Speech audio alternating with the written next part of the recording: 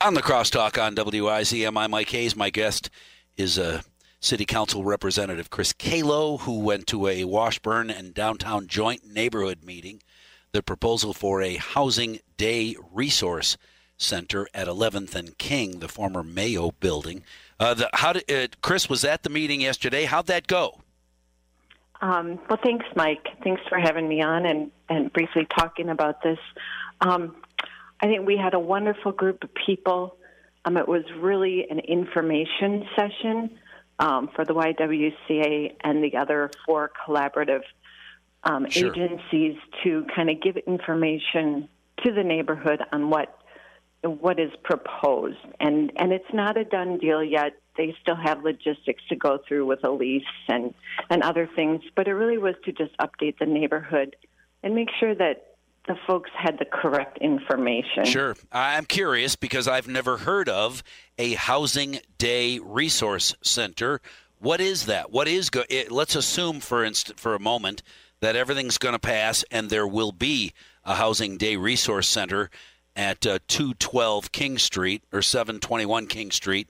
What's going to happen there? What is that? So, yeah, I can only tell you my best knowledge based on the information I have because I am not in that world of those agency providers. But what they've told us, I mean, they've received this amazing grant to do somewhat of a, I'm going to call it a hub, that 5 different agencies, it would be Cooley Cap, Independent Living Resources, Catholic Charities, Salvation Army, and the YWCA, would kind of collaborate in one space. So people who are having issues with housing insecurity or, some kind of mental illness or people who just need help can go to one place. So it would be a drop-in center. Basically, you walk in the door and say, hey, I can't make my rent payment this month, because of COVID. Sure. Where can I go to get help? So they would then get sent to that agency within that building. So it really would be an office space where all the resources would be at one site. So I assume that the concerns the neighborhood might have is increased traffic, parking, the kind of things that happen when you put together a facility that would be popular and busy Monday through Friday from 9 to 5 if it has normal business hours. What did you hear from neighbors? What kind of concerns are there from people who live around the proposed building?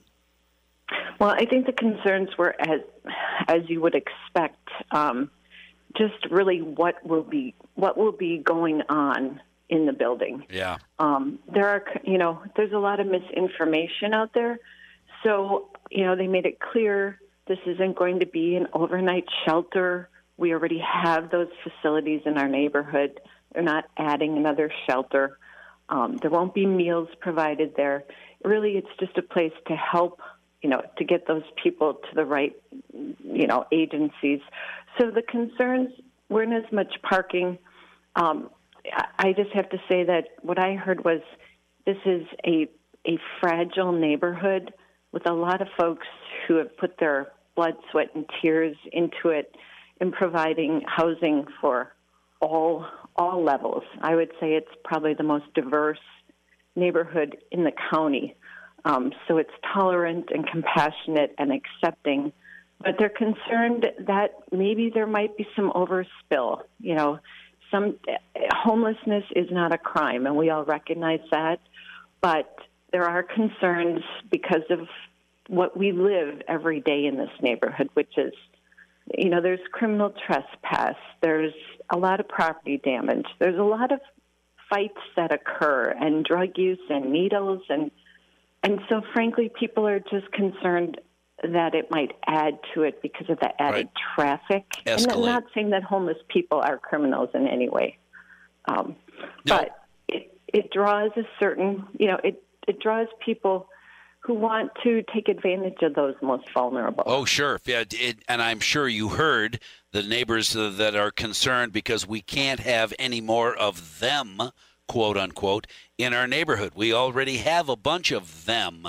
Won't this day resource center bring more to the neighborhood? What are you going to do to keep the rest of us who don't need the facilities, the resources. What are you going to do to keep the rest of us safe in the neighborhood? My kids walk to school. Are they going to continue to be able to do that? Those kind of questions? Yeah, I didn't hear anyone say them or those people. Glad to hear it. Yeah, it was really, I mean, it's just such a kind, wonderful group. They're just fighting for the safety of everyone who lives here. Sure. I mean, a lot of the people are small landlords, and I would say they might have 2 or 3 houses that they bought to try to maintain their properties and to provide affordable housing. I have 2 other houses, and it's about trying to keep those areas safe for the young people that live there, for the old folks that live there, as well as, the families that own their home and are owner occupied. But there was no them and those people. Glad to hear that. Yeah, so that was really wonderful to hear. Informational meeting last night. What's next, Chris? There weren't a lot of next steps. I mean, the meeting went very long. We were 40 minutes past our deadline, and kind of just waiting to keep open communication between the agencies. Right. If they would like to find. They said if there's another location, they would gladly take it. So So nothing is set in stone. This is all just informational, and I appreciate the fact that there wasn't concern about those people. Chris Kahlow, thank you very much. Obviously, lots more conversation will have to take place between the YMCA, the Salvation Army, Coulee Cap, Catholic Charities, Independent Living Resources. They're all working collaboratively with the city to try and make the community a better place.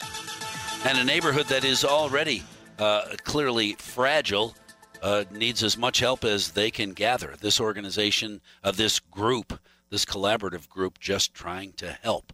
That's a good thing, isn't it? Isn't it?